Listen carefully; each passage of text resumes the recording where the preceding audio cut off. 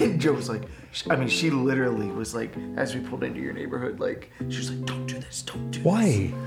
Because she was like, do not show up at their house. Does like, she think that I'm uptight? And well, no. She must, does she? No. Does she not like me? Joe?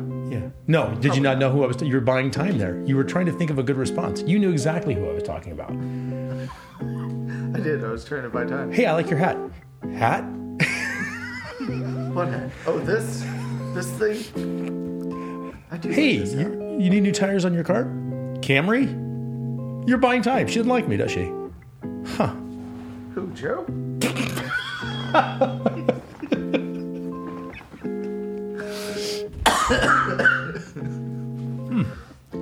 Interesting. Okay, so anyway, she didn't want to come over. No, she did not like the idea of showing up on you guys unannounced and pranking you. Because, yeah, we pulled into the driveway and the kids, like, come barreling out. And I was like, okay, kids, they're not home. Come on. And they were like, oh. How did you know I wasn't home? Did you go to the door? I could look into the garage. Oh, no cars. Yeah. Well, Sarah was out of town. She missed the marriage sermon.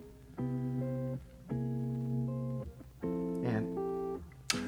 With Kayla at an anime convention. Oh, that's right. With all of How Kayla's was that? friends. She said it was great.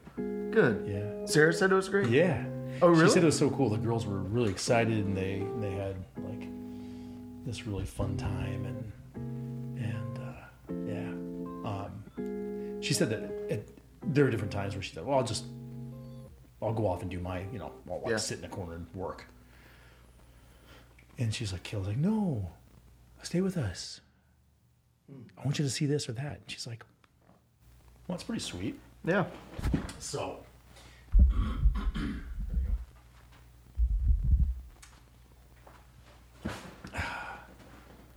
I think that's good. So anyway, she was gone. I just had Cameron and Leah, and Bob and Mary had brought them to church. Mm-hmm. And then we had that meeting, of course. And after that meeting, Leah's like, I haven't had anything to eat. Poor kid. I know. I'm like, because You don't have any food in your house? no food. Only breadcrumbs. So I was like, okay, let's try to figure out something in between here and there, that kind of deal. So yeah, that's where we were. That would have been so fun. I wouldn't have let you leave. That's what would have happened. Oh. And your kids, well, I'm sure your kids were excited to go to Hans. But, Yeah. like, how do you I unwind got bit by a something? fish. Did you know this? Yeah, the fish bite. Yes. Yeah, that's how you catch them. Did you know that? No, it bit my skin tag. And like, Oh, no. Greg Taylor got nipped on a mole. One of my kids got nipped on a mole. I did not know. They thought it was a worm. Yeah. Yeah, I got a Band-Aid on it. He like partially ripped it off. Ew. And I was like, do I just rip it all off or? So I was just sitting there floating. And all of a sudden I get nabbed, like it's like on the inside of my arm, like a couple inches from my armpit, I get nabbed and I'm like, and I closed him into my armpit. I caught him in my armpit and he's got that little ridge on his back, what do you call it? That's spiky. Yeah. That hurts. So I pinch him in there and he starts flapping all crazy and I'm like, ow! I mean, like, it hurt. He was all up in there. So, and then I come out and I'm bleeding. Ew. Yeah. I hope. How did you address that? Oh, it was just a little blood. My skin tag was bleeding. But then Greg Taylor was convinced that would attract sharks. So he got out. Did he tell the kids? Yeah. Well, blood in the water, kids. Yeah. The bull sharks. Every come. man for themselves. Yeah. So it was a fun lake day though. But yeah, we showed up to your house. I was going to prank you and just show up with all the kids in swimsuits and be like, we're here. But Joe, she was mortified. Yeah. We really are quite welcoming. Yeah. I invited you to park in the garage when you got here because of the rain. It's true. That was really more because I didn't want you to come in like a drowned rat. Be on video. Luckily, it stopped. It did, didn't Although, this is not my best looking day. I told you as I got here. We hosted our first large group sleepover last night. So this is Peyton's friends. yeah, so she's done like a one-on-one sleepover, but they just started doing kind of group ones this year. Yeah. This summer, and so the Froharts have hosted one. The campers have hosted one. It was our turn to host. So yeah, we had all them girls up. So how many? It was just 4 of them. 4 plus Peyton? No, so 4 total. Gotcha. Okay. And yeah, they were up giggling, talking, playing, and then I slept light all night, and I heard, I don't know, they must be part camel because they came upstairs probably 4 or 5 times to get water. I think, I don't know, because that was the thing. Like we want our house to be fun. We want our house. I don't want them to be like, oh, like the bells. Every time we get up, they come and say, "What are you doing?" Yeah. But like everything inside of me was like, someone's in the kitchen right now. It's 3:30 in the morning. What's happening? Like in my house, like I would typically get up and be like, "What are you doing? Yeah. Go to bed." Yeah. But like I was like, I'm not gonna do that. I'm sure if something's wrong, I'll find out. Now you got the aftermath. Oh yeah. Did that keep the other kids awake? That's the question I have. I don't think so. I don't know.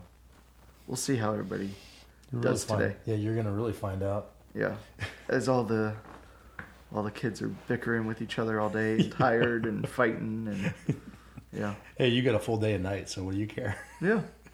Actually, it worked out pretty well. Mm-hmm.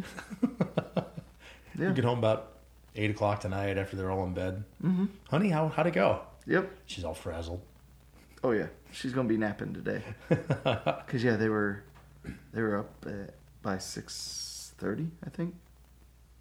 Awake at 6:30? Yeah. Why? they were up. Oh my gosh. So yeah, I come out around 7. Joe's making pancakes and stuff, and yeah.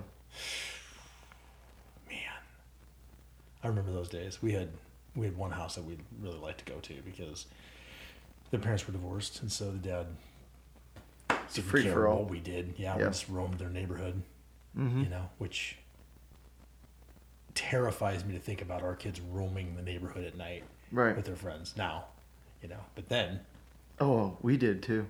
I don't know if she even shared the stories, but we had a house, and I was middle school, and same thing. They would let us kind of just roam, and we used to do pranks, So there's this street in Fort Myers, because it's the city of palms, Yeah. and so they have like a palm tree like every 15 feet, like all the way down the street for miles and miles and miles, and that it was like 2 blocks away from their house. We used to fill up water balloons, and we'd hide behind the trees, and as cars come by, you toss them out there, poosh, and we one time did this, and it was not, somebody had told us it, and it was not. You threw a cinder block off a bridge? No. But we took duct tape from tree to tree. Oh, yeah. And then as the car drove through, they would hit the brakes, and it would, it hit the car and wrap around, because they'd be like, what is that?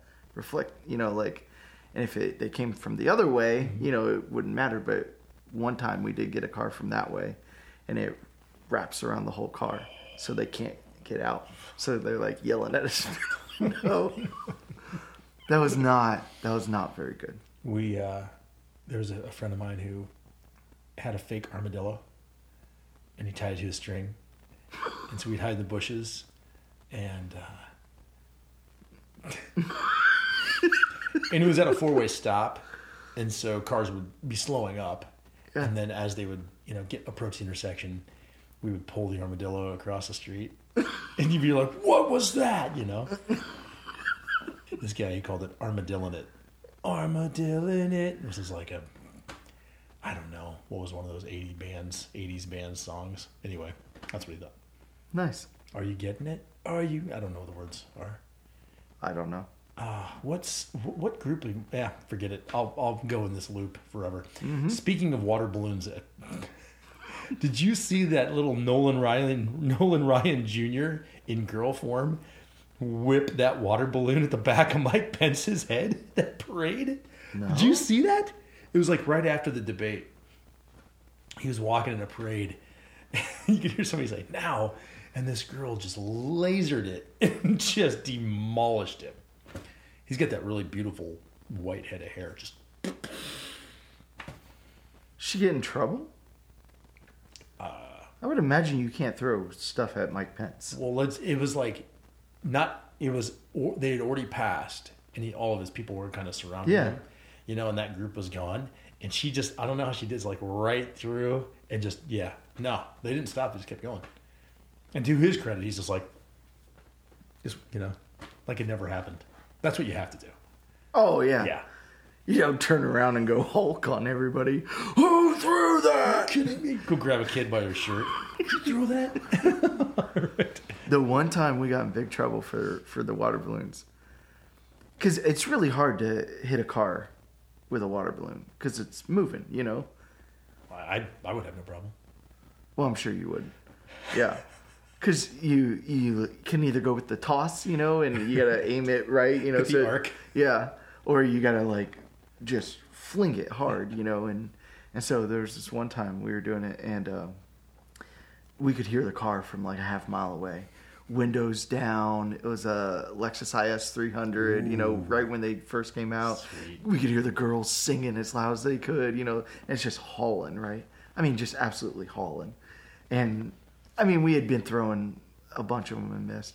And so I just decided to just sidearm it, just chuck it, right? Sure enough, chuck it, hits the side mirror and sprays through the car. And we just hear them screaming, you know? It's just water balloon sprays through the car. And they, like, screech to a halt, you know, and we're laughing. And all of a sudden, the car coming the other way stops. Lights on. And we were like, oh! And we start booking, and their girls are outside the car screaming, those boys. You know, like, so the cops coming through the neighborhood, and we're jumping fences to get back to Josh's house. And, yeah. That was a thrill. Yes. A very bad one. And I will say, because I do know some of our high school kids listen to the podcast. Oh. Don't do that. That is very stupid, because if they had gotten into an accident and gotten into one of those trees, I would not be here today. I would be in jail for manslaughter. Well, you might still be here, but you wouldn't be talking about it. No. Oh, and I do need to clarify. I have gotten in trouble from our high school youth. So, weeks ago, you were making fun of me about what I was wearing in the high school pool party. And you said, I saw you playing basketball, and I said that I had won knockout. And I have to clarify, I did not win. I got in second. Hannah won, and she heard the podcast, and she called me out. I clarify, Hannah Churchill won knockout. The soccer player. Yeah. Beat you. Well, yeah. In knockout. Do you know why she beat you? Because she's in better shape than I am. Well, do you know how hard it is to run in a pool over and over and over? No. Yeah, it's hard. I'm not much of a water person. As you live on a lake. Hey, listen. This is the reason that she beat you. The reason that you didn't win. Not that she beat you. The reason that you didn't win.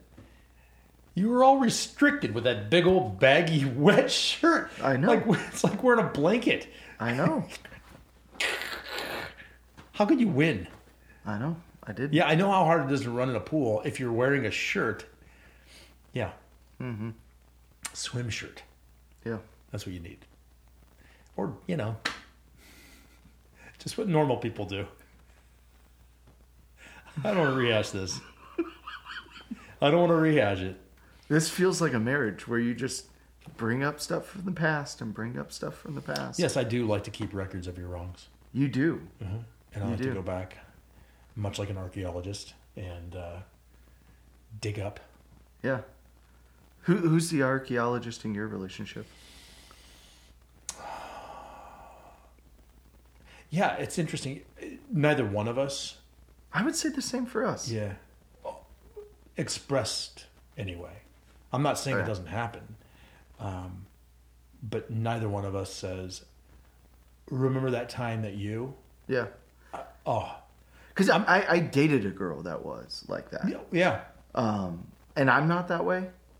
Not that I mean, I bring tons of faults into, Sure. but I'm not like that. And Joe's really not like that. And that's really nice. Yeah. There's nothing worse than that, because you can't, it's a lose.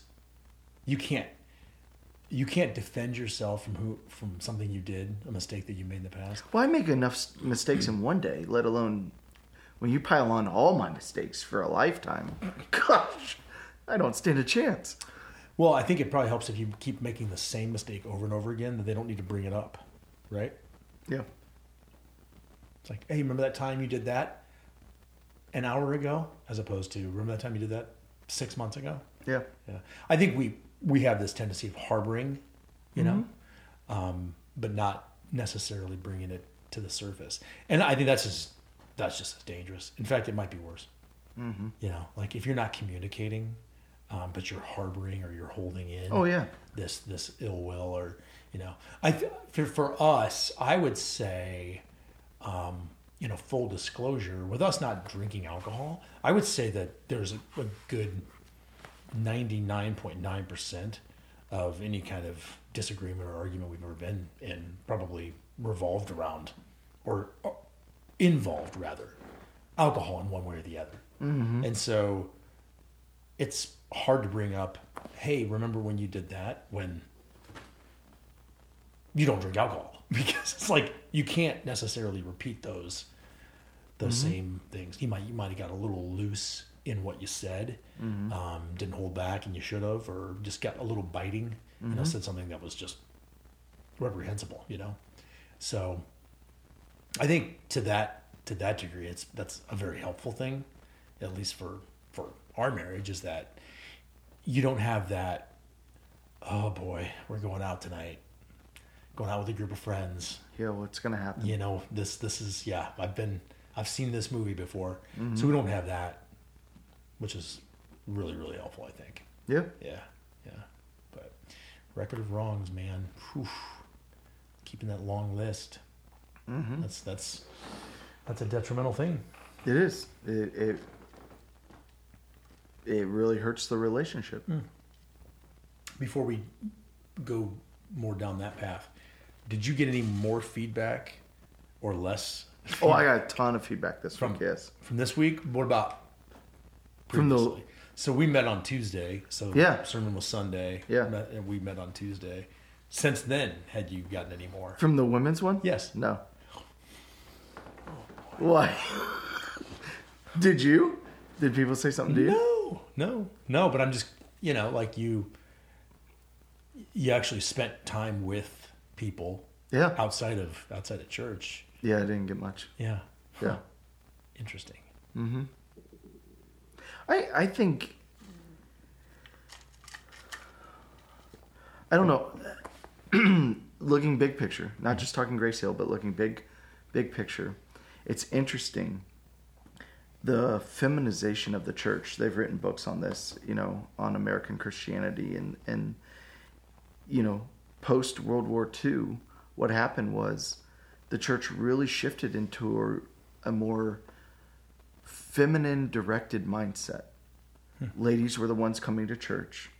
Ladies were, in the larger numbers post World War II, and you made comments too. Some of the songs are very, very woman centered, or from a woman perspective, and sermons got softer, and things like that.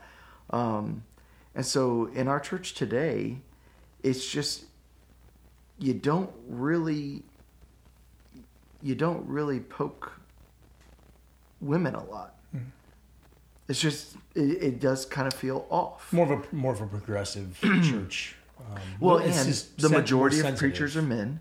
Yeah, and men are harder on men, Yeah. You know, so you get these, like, when it's a man sermon, it's like, you're doing this and this and that's wrong, and you need to change, and you know, like, and it's tough, and the women are like, yes, yeah, you know, like, and, you know, you don't ever preach for the applause or for the affirmation, you know. But those sermons get received very well, you know, when men are the bad guys and men are the problem and men, you know. But yeah, when you start calling out the ladies, it just doesn't feel the same. I would add to that society has changed so much that men and women are more on equal footing when it comes to, like, there's more similarities in both husband and wife work. Yeah. You know, and that's the typical social norms and societal makeup is just completely different than it was 50 years ago. Even 20, 30 years ago. Yeah, that too. My mom stayed home, you know, for the majority of my childhood. And so, you know, we were terrified of my dad. That's just the way it was. I mean, if we were disrespectful to her, she'd say, wait till your dad gets home. Right, yeah. But she was home for us to be disrespectful too, if you know what I'm saying. Like, we had more interactions with her throughout the day than kids probably typically do now on average, because both parents are gone. So those things have changed, you know, for sure. And so how do you preach biblically when so much of the culture is changed? I think that's got to be really tough, and for you to stand up and say, you know, you need to be more nurturing and more supportive, and you need to be, you know, the caregiver to your kids, and, you know, that kind of thing. That's, I'm not gonna say it falls on deaf ears, but most people are gonna say that's just not relevant to me because that's not our life. Right. You know? Well, I think as soon as you get to the submissive, respectful thing, women, I mean, that's a big, just that word. Like, hey, you need to be more respectful. And they go, ooh. You know, like, they bristle a little bit at that. Because,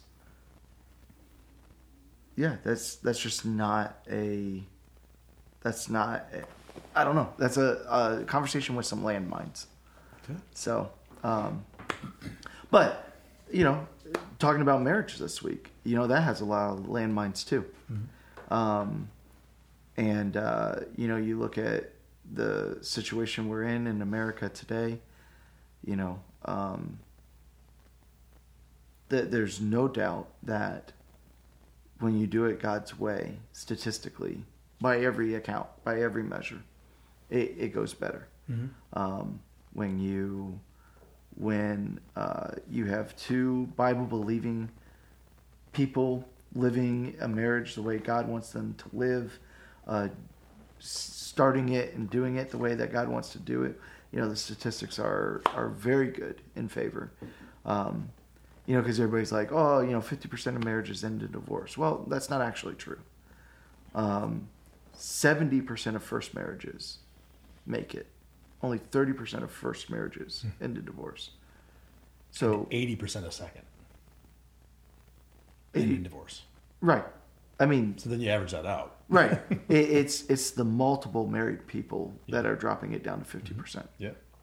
Which is important to clarify. But then even there's Christian people that they stayed married, but they're not happy, and it's not healthy, and it's not good. And so the big thing we had to talk about was the contractual marriage. You know, that this is the problem. The big problem with marriage in our culture today is people see marriage as a contract, not a covenant. And they see marriage as a if you, then I. Like, I need to see these things. This is what I expect of you. This is how it's supposed to go. My best interest and getting what I want out of the marriage is important. You know, it needs to serve me. If it doesn't serve me, and if it doesn't work, and if I'm not getting what I want, then I'm going to leave. Whereas marriage is supposed to be a covenant when you do it God's way, where it's a no matter what, I will. And that's what the vows say. Yeah. For better or for worse, for richer or for poorer, in sickness and in health, till death do us part. That I have no idea what comes next. But I promise I'll be with you. I'll be by your side, and I will put you above me. Mm-hmm. And I will do my part. You know, and there's that video real popular right now of a woman talking about the percentages that, you know, a marriage is never 50-50. Mm-hmm. You know, like some days you walk in the house and you're like, look, I got 20. I got 20. Okay, I'll pick up the 80 today. But like it can't always be that way. And I think we talked about that before, you know. And you know, that's a marriage. That's a covenant. Like, hey, there are going to be days that you are not pulling your weight. Where it's not I'm not getting reciprocation of all the things I'm putting into it. And that's a covenant is, okay, I'll still do my part. Well, and I think if I'm not mistaken, and you might have spoken to this before, but going back to that video that's been going around, that's when the spouse needs to pick it up and do more. Mm-hmm. Like, hey, I only got 20 today. Yeah. You know, so that's when you gotta, and I think and it can't always be that way. No, it can't always be that way. But also, I don't know that it. I mean, you sort of have to read the room, where you recognize that your spouse is only got 20, mm-hmm. and you can't wait for them to say, "Hey, this is all I got." You got to just pick up the ball and run. Right. That's the hard thing. Right. That's the hard thing, because we need, you know, we have needs. Yeah. You know, and if we walk in the room, you're like, oh man, you know, she's at a 20, or he's at a 20, or he's at a 10. I don't have 90 in me. Right. Today. Yeah. What do you do when both of you are at 20? And I think that's what she talked about is you need to, when you're in that kind of a situation, you need to have some stress reducing plans in place of like, okay, when we're in this kind of a mode, here's how we operate. Mm-hmm. You know, we don't get into these topics. We don't get in, you know, like this is not the time to have this conversation, you know, like, cause there are just some conversations you wait for the right time. We were taking a sunset cruise last night, and we were trying to work out schedules. I don't know if it was like this week or today, or I think it was, maybe in a couple of days. My wife goes, I can't do logistics right now. And I think my response was, a nice little which eye is roll. The wrong response. Yeah. She's saying, I can't do it. I don't have it in me to talk about logistics right now. Yeah. Yeah. I suppose the appropriate response would be like, it's going to be fine. Don't even worry about it. I'll make sure it gets taken care of. Okay, I'll bring it up in 5 minutes. Yeah. Hey, do me a favor. Let me know when you're ready to talk logistics, okay? See, you even said that with sass. No, I know. No, I didn't. I'm aware. Okay. I'm aware.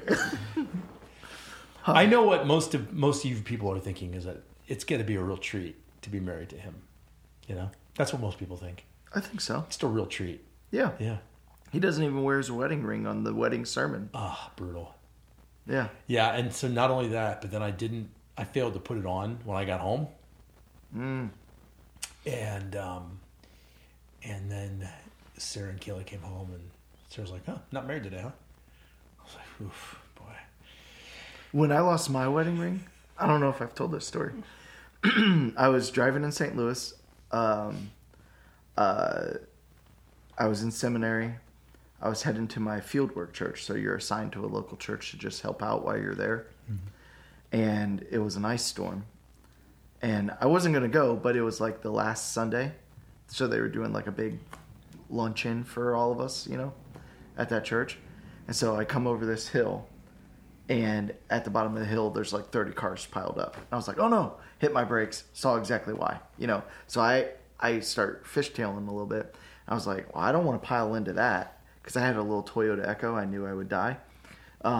So I purposefully put it into the guardrail, like halfway down the hill, like, and crashed into there. So I wasn't, and sure enough, 30 seconds later, a tanker comes jackknife sliding down and into the pile. And everybody ended up being, I mean, like, nobody was injured. You know, it was really slow. It's terrifying. You know, but it was not pleasant. And so anyways, I did not bring gloves with me. So, you know, I tried to climb the, because it was right under a overpass where I crashed. And so I was climbing the embankment to get up to the overpass, and a friend was going to pick me up on that street, you know. So I'm climbing up that hill, you know, hand in the snow, climbing out, you know. I had to wait like 30, 45 minutes. He picks me up, takes me to his apartment. Things start getting better weather-wise, so it's like an hour or two later. Joe comes and meets me at the apartment. Walks in the door. First thing she said, "Where's your ring?" That was the first thing she said. Not, how are you? Are you okay? You know, like I was had so a bruise scared. across my I was stomach. so nervous. Like, first thing she said, "Where's your ring?" And I had not noticed that it was gone. Well, you kind of had some other things on your mind. Right. To be fair. Yeah, my car. And not to mention, when your hand is like in cold, wet snow, your fingers shrink. Right. Yeah. And so it just came right off. Yeah. So yeah, we spent the next 2 weeks, we borrowed a metal detector. Yeah. Every day we were out there looking for that thing. Her mom came down to scan the hill herself and look for it. You were like Schmeagol in Lord of the Rings. Right. My precious. Yes. And so this is number 2. Have you not seen Lord of the Rings? Yeah, I've seen Lord of the Rings. Okay, just making sure. Yes. I thought maybe we were I going to like Star Lord Wars of the moment. Rings. No. Huh. I do. Yeah. Yeah. I need to get one You of need to those. get one of these. Yeah. I do. I found my other one, by the way. I found my actual ring. Because I told you I take my ring off a lot, and I've forgotten it at church. Because my hands swell when I sleep. Yeah. And so I'm not used to. These are the best. Yeah, I need to get some. These are the best. You know, like, Yeah. what's the significance? You know, like, it's a ring. You know, Yeah. it's on. Yeah. It wasn't the one exchanged, but here it is. It's good. You know, Signed to all the ladies. Taken. Back off. Yeah. You have to worry about that. You can't have all of this. Yeah. You have to worry about that a little more than I do. Yeah. There- Oh yeah. Yeah. Yeah, I'm a catch. Yeah. Because you're up there singing your little love songs. Oh, and man. Yeah. Well, the other thing that stuck out to me, because everybody in that room has got to listen to what you're saying and apply it to themselves in their own situation. That may not be the case every single Sunday, but every married person or engaged person in that room had to be thinking about the side-by-side, the back-to-back, Right. the face-to-face. Right. Analogy that you used, and I think that most people go through phases in their marriage of being side by side, Oh, sure. you know, Different seasons of back life. to back, you know, face to face. Well, and for sure. I alluded to it, and I've told the story before, but, you know, the first year of our marriage was really bad. Because I had lived in an all-guys dorm for 6 years. And Joe and I obviously didn't live together before we were married, you know, but she had been a nurse, you know, for a couple of years now. She had her own apartment. She, you know, is a very clean person, very organized person, very, you know, like she's mature beyond her years, even when I met her. That was part of what made me fall in love with her. You know, like, I was like, that's a woman. That's not a young lady. That's a woman, you know, like, and so, yeah, like, and we moved into her apartment. I moved into her apartment right after we got married. It wasn't like we got our own new place. You know, like, it was all her stuff. And, like, then you just throw me in. And, I wasn't putting towels where they were supposed to go. I wasn't doing this. I wasn't doing that. You know, like, yeah. I remember this was probably, like, the first week of marriage. I got out of the shower, and the mirror was all fogged up. So I just use my hand and I'm like wiping off the mirror. And she comes in and she's like, "Are you wiping down my mirror with, like your hand?" I just cleaned, and I looked at her and said, "You mean our mirror?" Oh, she was hot. Oh, she was so hot. And, but yeah, like, and I was still in my 4th year of sim, and she was working. She was the low man on the totem pole at the floor. So she was working days and nights. So she was rotating. So she would do like a Tuesday day, 12-hour shift, and then like have a Friday night. So she was just like a zombie, And even when she was awake, I mean, it just wasn't good time, And then I was, that was my last year at sim. So, I'd have school, then, I'm in intramurals and I'm in, hanging out with the guys and all that. And like, I wasn't making her a priority. I definitely wasn't pulling my weight around the apartment, on stuff, and we weren't having, the easiest time connecting, because she would be asleep and she'd be awake, and even with, like, and all this kind of stuff. And we really were living back to back. I mean, we literally, the only thing we had in common was where we were staying. But there was just we were both living independent. Yeah. And I remember also like, and I've said this before, her dad is like the golden retriever of human beings. He is the sweetest, kindest, most patient, most gentle. I mean, he really is. And so like immediately out of the gate, I'm getting compared to him on everything. Yeah. Like, well, my dad would never, and my dad, and it started really causing, because I was like, yes, I am not your dad. I am not as good of a man. I am not as good of a husband. I am not, and we just really were at it, all the time. And whenever we were together, like, it just wasn't good. And finally it was when, she looked at me and, we were sitting on the couch and she's like, I don't think this is working. And that was when it settled into me, like, oh, this is bad. Yeah. Like, I knew we were bickering and fighting and all that, but I had grown up in a home that always bickered and fighting. Yeah. And so that was normal to me. Like, I was like, well, this is just what you and she was like, this is not what I want. And I remember sitting there and thinking, this isn't what I want either.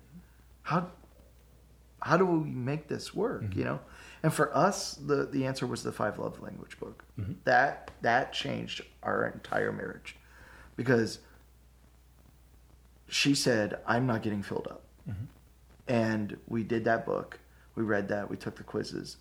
And if you're not familiar with the book, there's 5 love languages: the quality time, physical touch, words of affirmation, gifts, and then acts of service. And when we took the quiz, here's like how I like to receive love. But then also we took the quiz the other way. When I want to show you love, I'd rather do this than this. Like, this says I love you more than this. Yeah. And that was the key, because what we found was her highest was acts of service and wanting to receive.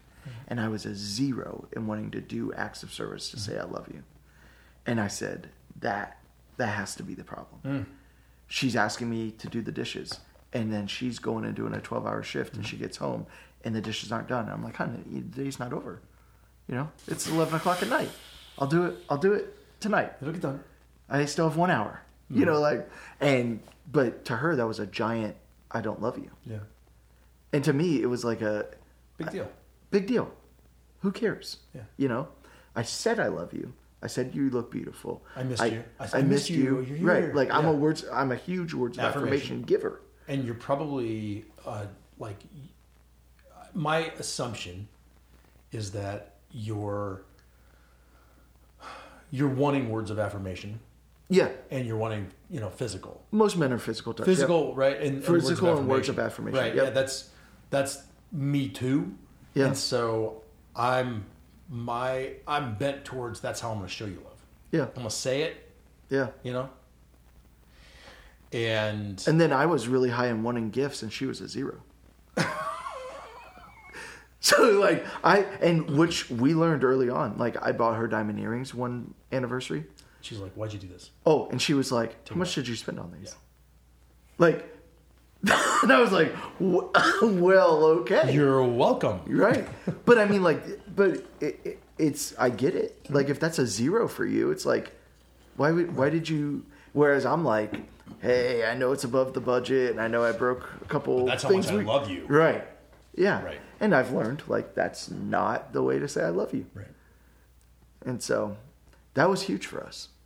And I would say, and I'm not, I think your pastor ought to be above reproach. I think if my marriage is in shambles, who am I to tell other people how to live their marriage?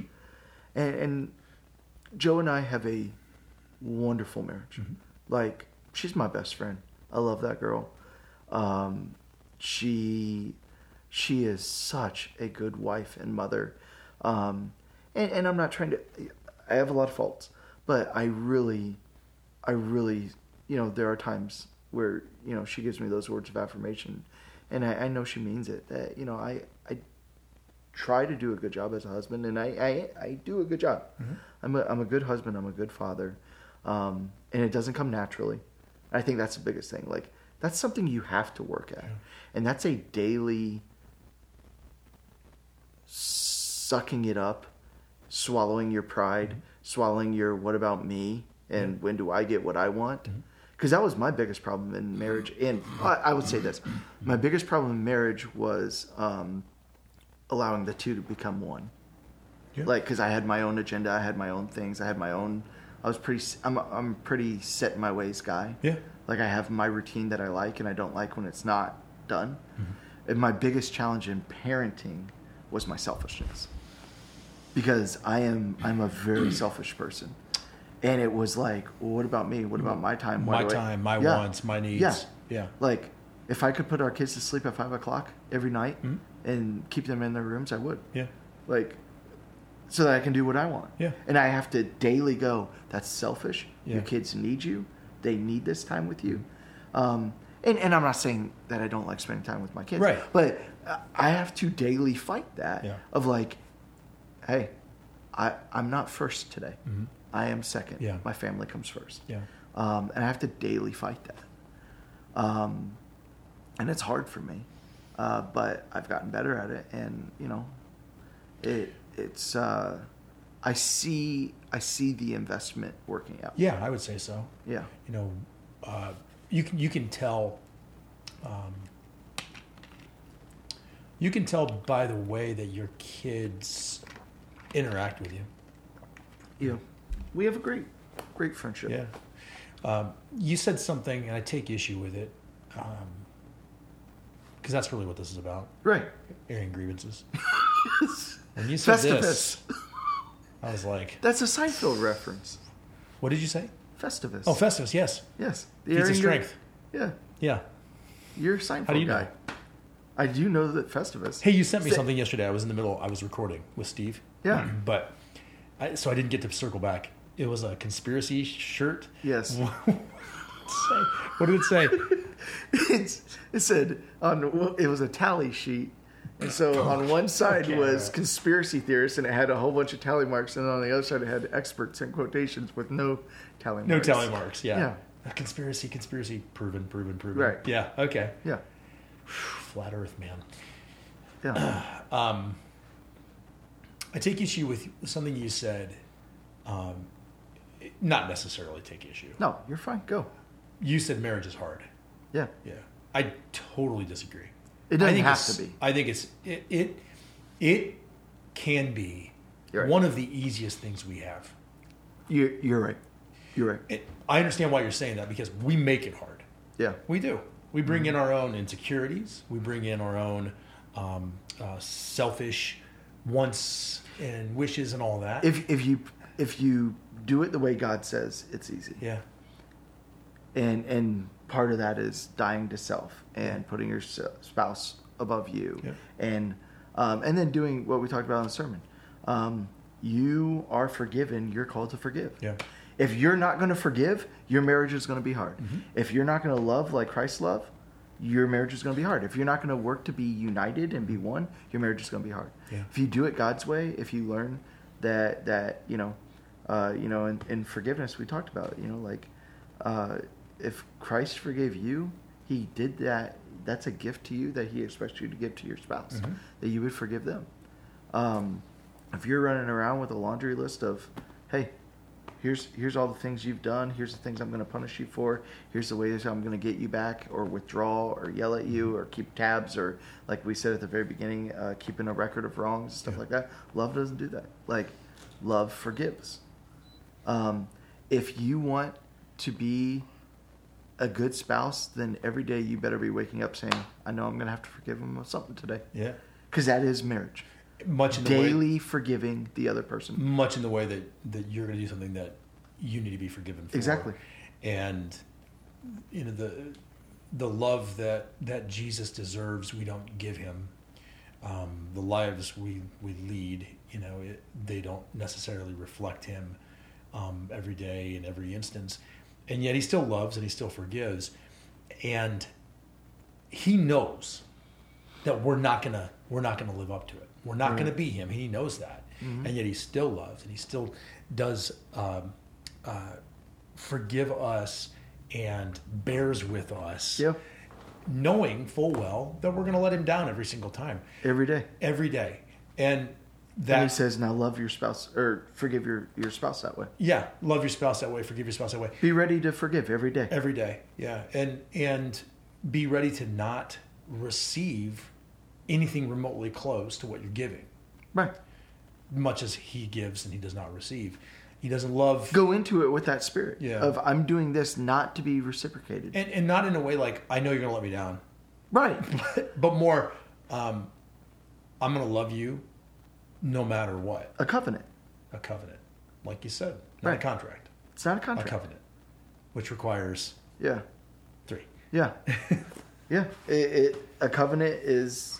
I'm going to lean on God to fill the gaps and to fill the void so that I'm filled up to be what you need me to be.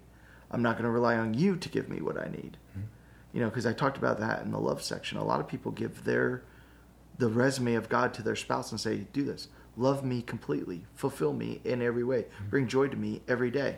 And then they get ticked off at their spouse because they fail. Yeah. And it's like, only God can do that. Right. And you're putting that on your spouse. Yeah. Your spouse is not the answer to your... And so many people... God, like and I really wanted to get into this, but I didn't because it's such a rabbit hole. But this idea, this mythical one, the one, and all the Hollywood love stories are about this, There is no one. There is no one. There is a person that you make a commitment to that it says... I'm going to do this. For better, for worse. For better, for worse, for richer, for poor. You're not going to fix everything in me. You're not going to complete my life. You're actually probably going to add more stress to my life. Yeah. You're going to add more challenge to my life. But I am going to be this for you, and I'm going to trust that you're going to be this for me. And through this, I'm going to see so many important life lessons that it's not all about me, that I'm not the most important thing. That to give is better than to receive. To love is better than to love yourself. Like that. The marriage is a beautiful, healthy thing for you in your maturity of faith. But this idea of the one that's going to complete you and answer every fault of yours and fill all the gaps, and no, they're not. God is. Jerry Maguire. You complete me. Shut up. You had me at hello. Yeah. Oh, love story. So, anybody who knows... The human head weighs 8 pounds. Jonathan Lipnicki. Whatever happened to that kid? Is that his name? The actor? How do you know that? I don't know. It stuck with me. It's a weird name. Okay. Yeah. It's a weird fact to know. He was a cute kid. The human head weighs 8 pounds. He's a great little actor, wasn't he? Yeah. He was probably 20. That's the thing we don't know. Yeah. He wasn't like 6. Yeah. He was probably 16 or something. Yeah.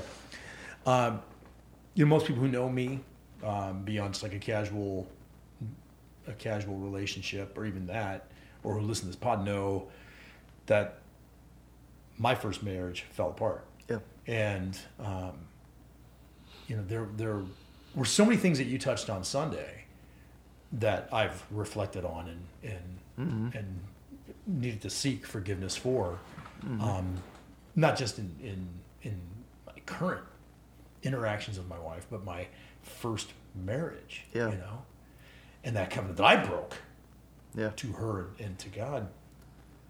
And I just think about, like, you can go back and say, well, I was too young, I was immature, I didn't really, this. But what the reality was is that when there was no reciprocation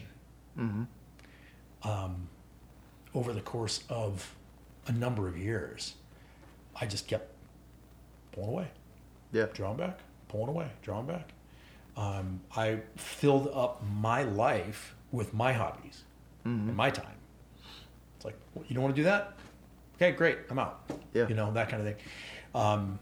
Certainly did not love in the way that we just referred to, in a way that Christ loves us and forgives us and bears with us. And that didn't happen. I didn't know what love was at all. My first wife was the most stable person I'd ever met, which is what I was attracted to. I met her in college, and I was not stable, at all. That stability was so, like, I was mind blown. Like, this girl doesn't have a care in the world. She's happy all the time. Why is she happy all the time? Joyful, upbeat, positive. There was just something so intriguing to me about that, And in lots of conversations then and since, what was attractive about me to her was that I loved kids and I wanted family, and that was important to me. And that's something that was really important to her. Yeah. That stability in her had a solid crack and deterioration from the time that we struggled to have kids. All of a sudden, those dreams, that desire, that plan, she was a real planner, that fractured and fell apart, and she ceased being that person. She was no longer joyful. She was no longer positive. She was not upbeat. And that was a real issue, because now you have this person that you married, you thought you knew who she was, you can say for better or for worse, in sickness and in health, and go, it got worse, and I didn't honor that for better or worse. Right. She was not well. Yeah. And not like she... No, I know. She wasn't like sitting in a corner, Right. She was really destroyed by the fact that she wasn't able to have kids. That by the time, after all the medical intervention and all the talks of adoption and just the depression and everything else, the ups and downs. And of course, I'm sitting over there saying, well, I wanted kids too. Does anybody care? Yeah. After going all through that and the damage and the hurtful things and, me setting up really my own separate life. You stay home, you be sad. I'm going to go out and live, Yeah. That when the miracle upon miracles happens, named Logan, we're done. I was checked out, and that's where you see her start to trend back up. She's like, oh, I have this thing that I've always wanted, which wasn't me, it was him. Now I have it. And she starts to trend back this way. And I'm like, we're done here. So many examples of the things that you caution people against in your message Sunday that, I could just check them off, each and every single one of those, and to look back now and to say, without any reservation, that I'll take the majority of the blame there. And if I had to do it all over again, I wouldn't have done it that way. Right. There's no way. Right. Absolutely not. Look no further than in the eyes of my son. And say, did I make the right decision here? Look to my God and say, did I make the right decision here? No. No. Very, very thankful for the relationship that we're still able to have, for the reconciliation and the forgiveness offered through that, but also, to be able to have those same conversations with my son so that he understands that, Dad didn't just make these mistakes and say, well, it's not on me. Right. Right. That's an important thing, but a cautionary tale. And going back to the divorce rate of the second marriages, well, I totally get it. I mean, the reason that most second marriages fail is because now you're bringing all of the hurts and the damage and children from that first marriage into the second. What do you think's going to happen? Oh, yeah. You think it's going to be easier? Right. No, and not only that, but you've already broken that covenant. Mm-hmm. How easy is it to break again? Right. It's like, well, I did it the first time. Right. Yeah, you put all that baggage in because I grew up in two households of, and it's hard to balance all that. And I take ownership on that as a kid, that I didn't make it easy on my step parents, But so I have a question for you. Hmm? So like, what would you say now in your second marriage? Do you see yourself struggle in the same ways, or like what lessons did you learn, or what did you put in place for yourself so you don't fall into those traps again? So just that very definition of love. I'll go back in something that you said in your sermon on Sunday that my cousin said to me at the tail end of my first marriage, where I was sitting across from him at Charleston's. Mm-hmm. I love lunch. Charleston's. I know you do. I'll never forget. I'll tell you exactly where we're sitting, because I was like, you don't get it. She's not this. She doesn't do this. She says this. She's that. It's everything that she wasn't doing. You're right. Or doing that wasn't. And I was like, I got nothing. There's no love. I get nothing's filling me up. And he's like, well, yeah, Jesus. Yeah. What? He's like, yeah, Jesus fills you up. That's where you should be looking. I was like, yeah, okay, but I'm talking about my marriage here. Right. He's like, I know. And he goes, do you think my marriage is perfect? And I'm like, yeah. Yeah. He's like, it's not. And if I try to put all of that, all those expectations and all that weight onto my wife, it's going to fail. He's like, my God fills me up. My God's love is enough. And I think about that often, because in that moment, I just couldn't comprehend, where he was going with that. I have been extremely guilty in my marriage now of putting all that weight on my wife. I've made her at times my God. And what happens is that she cannot possibly carry that. No. It is not possible, because we're human. We're not God. So when I bow down in worship to the God I've made, and that God is not a God, that's a real problem. So what I'll say, and I've said this to her too, is that, and not in a backhanded kind of way, but just in a really honest way, that I understand what love is now. And what love is giving of yourself in a way that you never would expect to receive.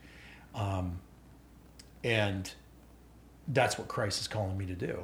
I'm not saying I do it all the time. I'm not saying I get it right all the time. No. But that is it. I mean, I'm let down all the time. Yeah. I fail. I stumble.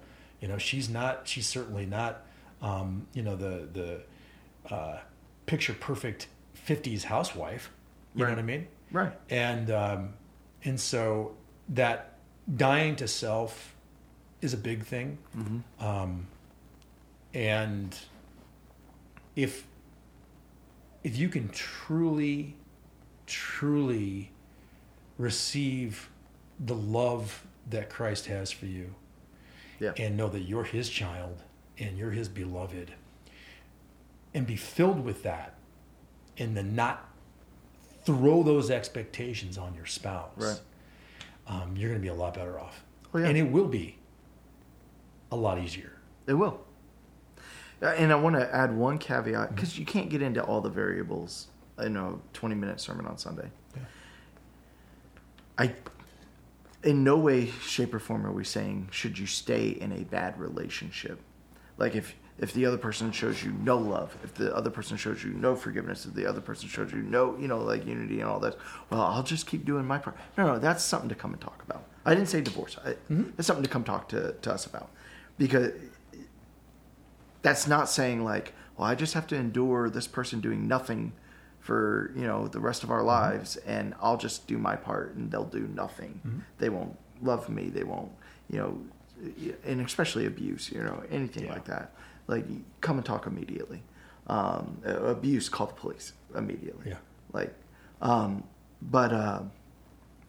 what you said, and I think it's so true in my own life, is the times that I get angry and frustrated with Joe is when I've taken my eyes off Jesus and put them on Joe. And, it's like, hey, I've had a long day at work and I come home, and you know what I want? I want her to greet me with a hug and a kiss, maybe even a little flirtation, and be like, hey, a little bit later, and I want her to, I want, to the kids to all be, in a good spot. Everyone's happy. Everyone's doing something. I want everything happy. I want her to fulfill me. I want her to, and I get frustrated when I walk in the house and she's like, you need to talk to your son. He's doing this. I didn't do this. Hey, we need new tires on the car. I don't know where we're going to get that money from. All this kind of and I'm just like, well, this isn't fun. I want happiness. I want joy. I don't want burden. I don't want affirmation. I missed you. Right, oh my gosh. Right. You're here. I don't want your drama. Yeah. I want you to fulfill me. Yeah. And I do. I get frustrated and I get selfish and I get angry and I'm like, And it's because I've taken my eyes off Jesus and put them on her. And put them on yourself. And myself. And been like, you fulfill me. You fix this. You make me happy. Yeah. And that's not her job. And then I have to get myself back in check. Yeah. And I always look to the cross. That is my one spot where I get, I stop and I truly reflect. Like The Passion of the Christ, I think, is a movie that you should at least watch once a year to just remember what really went down. Yeah. And I'll picture scenes from that movie. Yeah. And I'll just sit for 1 minute in just solitude of that's how much I'm loved. Is that I'm that person that he's dying for. My God is dying for me. And then I start thinking of things like sunny skies and my beautiful family and my house and my church and my, friends and look at all the things he's given me. Look at all the ways that my wife doesn't have to fill me up. He gives me all kinds of things. He gives me my kids. He gives me my dog. He gives me, it's okay that she needs me to step in, and it's okay for her to not be okay. She doesn't have to put on a smile every day and be perfect every day. Do you know what our wives don't need? What? Another child. Oh, that's to take care of. Yeah. Another needy, selfish, little boy. And that's hard because I like attention. Yeah. I know we're the same person. I like her attention. Yeah.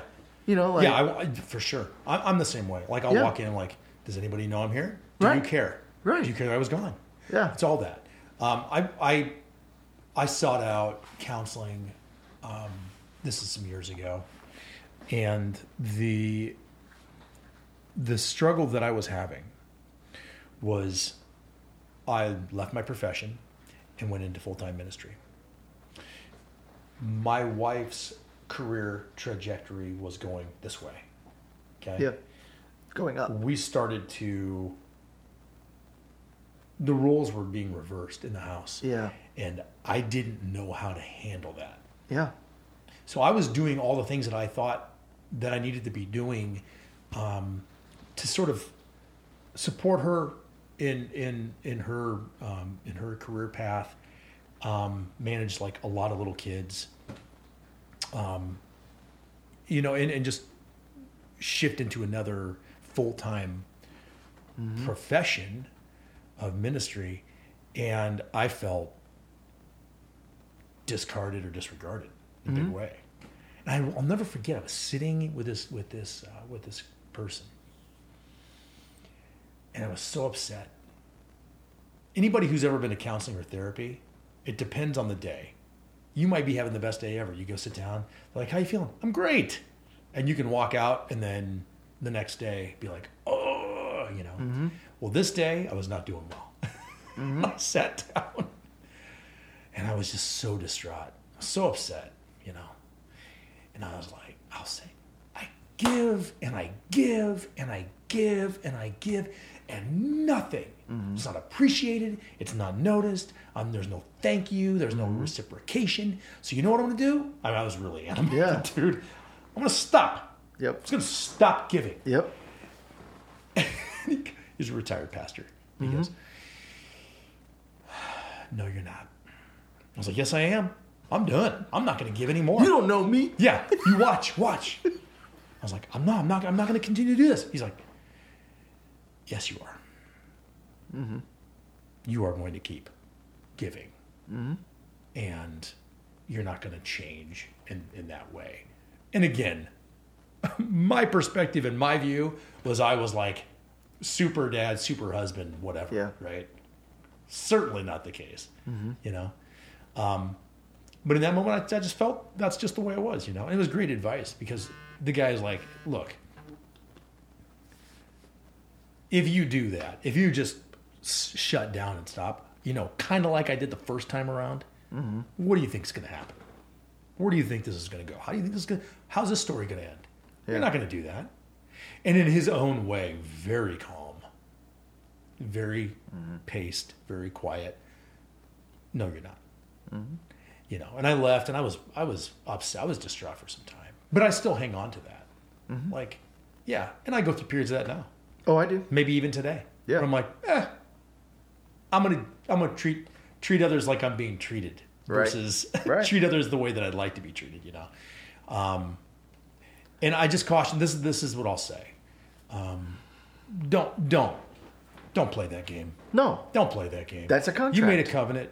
You Yeah. made a covenant with your God and with your spouse. Yep. Don't start playing downshifting and Yeah. making left turns on that. Because it only hurts both of you. And not just You're both hurting of you. yourself. And what about the little ones you're Your guys are kids, responsible yes. for? Yeah. Don't do that. Because I that's the thing that I expect Joe to give me grace, and when I'm in a funk, it's because I'm not giving her the grace that I expect her to give me. You know, like one of the things that always fries me is, you know, I'll be like, it'll be a Saturday, right? And I'll need to go in for a couple hours because things aren't done yet, and I need it, you know. So I'm like, all right, I'm going in 9 to noon, be back at lunch, you know. And so like I go in, get a couple things done, come home, and in my mind it's like family time. Yeah. We're going to do something together. We're going to, you know, like Gotta make up for lost time here. right. Come on. And you know, like, you know, both of us will be there, and you know, I'll get a little one-on-one with maybe Hudson outside playing baseball, and I'll get a little one-on-one with it, you know, like, and all that. And all I've done is said, in my own expectation, Joe, I need you to handle everything else so that I can do everything I want to do with each kid and all this kind of stuff. And I'll show up back at the house, and she'll be like, okay, I'm going to run to the store. You got the kids. You know, like, because I don't want to take all the kids to the store. This, you know, and I'm like, I just got home, and now you're going to leave. And, you know, I get all pissy about it. And I'm like, now I can't do this because now I got all 4 of them. And, you know, how dare you go and do something you need to do and make me watch the kids. Which is something that I just did to her not to for mention 3 hours. what she's going to do is something for all of you. Right. And I do. I'll get all pissy about it. And I'm like, this is not what I expected. This is not what I wanted. And she's like, I just need a break. Like, I'm going to go shop. I'll be back in an hour. You know, I'm getting groceries for us to eat. You know, and I will. Like, my little selfishness heart will be like bitter the whole time. And I'll be like, well, I didn't have a great time with kids because I had all 4 of them. I couldn't, you know, like, get some one-on-one and, you know, do some fun things, you know. And it's because I'm expecting her to show me a lot more grace. Because she could be like, oh, you're going up to the office? Right while all the kids are up? Yeah. Oh, okay. Why didn't you get that done during the week? Oh, you couldn't get done there during the week because you had other stuff going on for work? Right. In the evenings, during the day? Right. So now you were gone more during the week, and now you got to catch up? But I expect grace from her, and I don't show it. Mm-hmm. And I'm so selfish in that. And, I mean, you got to call that out, and you got to fight against it. That, on the way home now, I'm like, look, I'm ready. If she says, hey, I need the kids need new shoes, I'm going to do that while they're not with me. Okay, great. Thank you. But it's not easy. And I fight it every day. And going back to it, it may be a good way to sum it up. Drew Holcomb says to Ellie Holcomb, two Christian artists. Well, he's whatever. They're dating. And he said, hey. Wasn't it like a first date? Yeah. I'm going to let you down. I'm going to mess up. I'm going to make mistakes. I'm not perfect. And if you think that I'm going to be, just know that it's never going to work that way. There's only one who is. And as much as I can aspire to be more like him, I'm going to fail. And the one who's perfect is Jesus. And he's the only one who ever is, never going to be. So if you're looking for that in me, it's not going to work. Yeah. And of course she's like, oh, then I fell madly in love with him, Mm-hmm. That's the reality. Yeah. We don't expect sitting here on our soapboxes, right? Mm-hmm. We don't expect that you're going to be getting it right. We don't expect that you're not going to make mistakes. We don't expect that you're going to, want to play games and harbor resentment and keep a list and all that. We get all that. Yeah. What are you aspiring to be? Mm-hmm. Can you minimize those? Can you make that the infrequent circumstances, the exceptions, not the rule? Can you aspire to love like your God loves you? Mm-hmm. And just really pause and think about that. And I would close it this way from me. The beauty of the gospel is this, that I don't care who you are, I don't care what relationship you're in. If you do what God says, not what Justin's saying, not what Aaron's saying, if you do what God says, there's hope it will be better. Because it is impossible to start walking towards God and not see that change your life some way. If you sit down with your spouse, and I don't care how bad things are right now, and you say, look, this is a contract, and we need to start being a covenant. Mm-hmm. And I'm going to start forgiving you because I'm forgiven. And I'm going to start loving you because I'm loved. And I'm going to start being one with you because our God is one. And we're going to start, and I'm going to pray for supernatural power, because I don't have the ability of love inside of me. I need God to fill me up with love so I can do. I'm going to start praying for this marriage. Mm-hmm. I'm going to start reading my Bible about this marriage. And I'm going to start, really striving to allow God's word to change me so that our marriage can change. I guarantee you will see the benefits of that. It is impossible to have the Holy Spirit working your marriage and things not get better, or bring to light the things that it needs to bring to light. Because yes, if you are in that marriage and that other person is not doing their part, but you're going to start doing yours and living, it is going to make that so much more clear for you. And that's a conversation that we have at that point of what do we do now? Sat with somebody last night, and we weren't talking about his marriage. We were talking about different thing that'll come out in this next testimony video. He said something in the depths of his own despair and pain and hardship, and that was, he kept crying out to God, change my heart.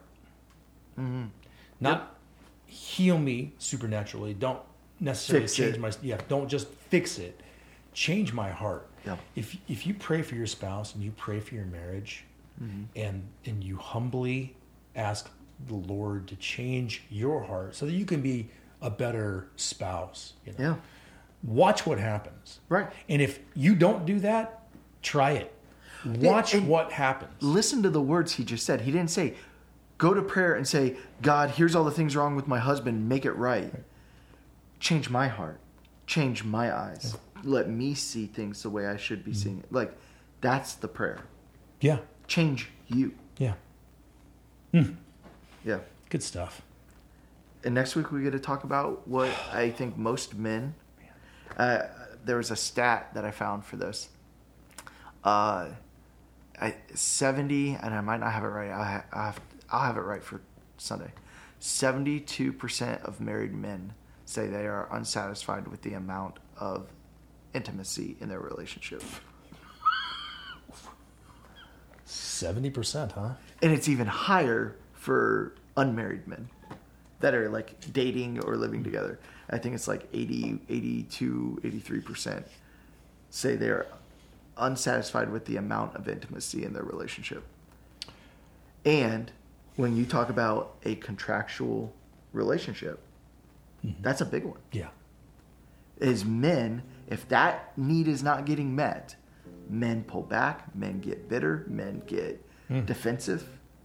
Yeah. And that's why we have to talk about it. Because some men need to chill. Yeah. Some men think they need more of that than they really do, or make a god out of that, Yeah. or just purely physical out of that. And some women also need to be challenged that is not a card to withhold. That is not a manipulation weapon. And on the flip side, you are worth more than that, and you know Right. you are not a sanctified prostitute either. Right. Like, there's both sides of it. I can't wait to record the next podcast after this message because we're going to be serving with our city. So we'll probably do it live in front of a studio audience full of youth age kids, right? Yeah. So like, we when are we should gonna say do that. that? We're going to be on a mission trip for Sunday through Wednesday. Yeah. So the next podcast will probably come out a little late. Probably a little late, yeah. Yeah. I don't think we'll record it till Friday morning, probably. Because Yeah, I'm out on Thursday. I'm taking Thursday off after that. probably. We'll see. Yeah. Okay. Thank you. Yep. Thank you for sharing everything. Oh, yeah. Yep. God bless.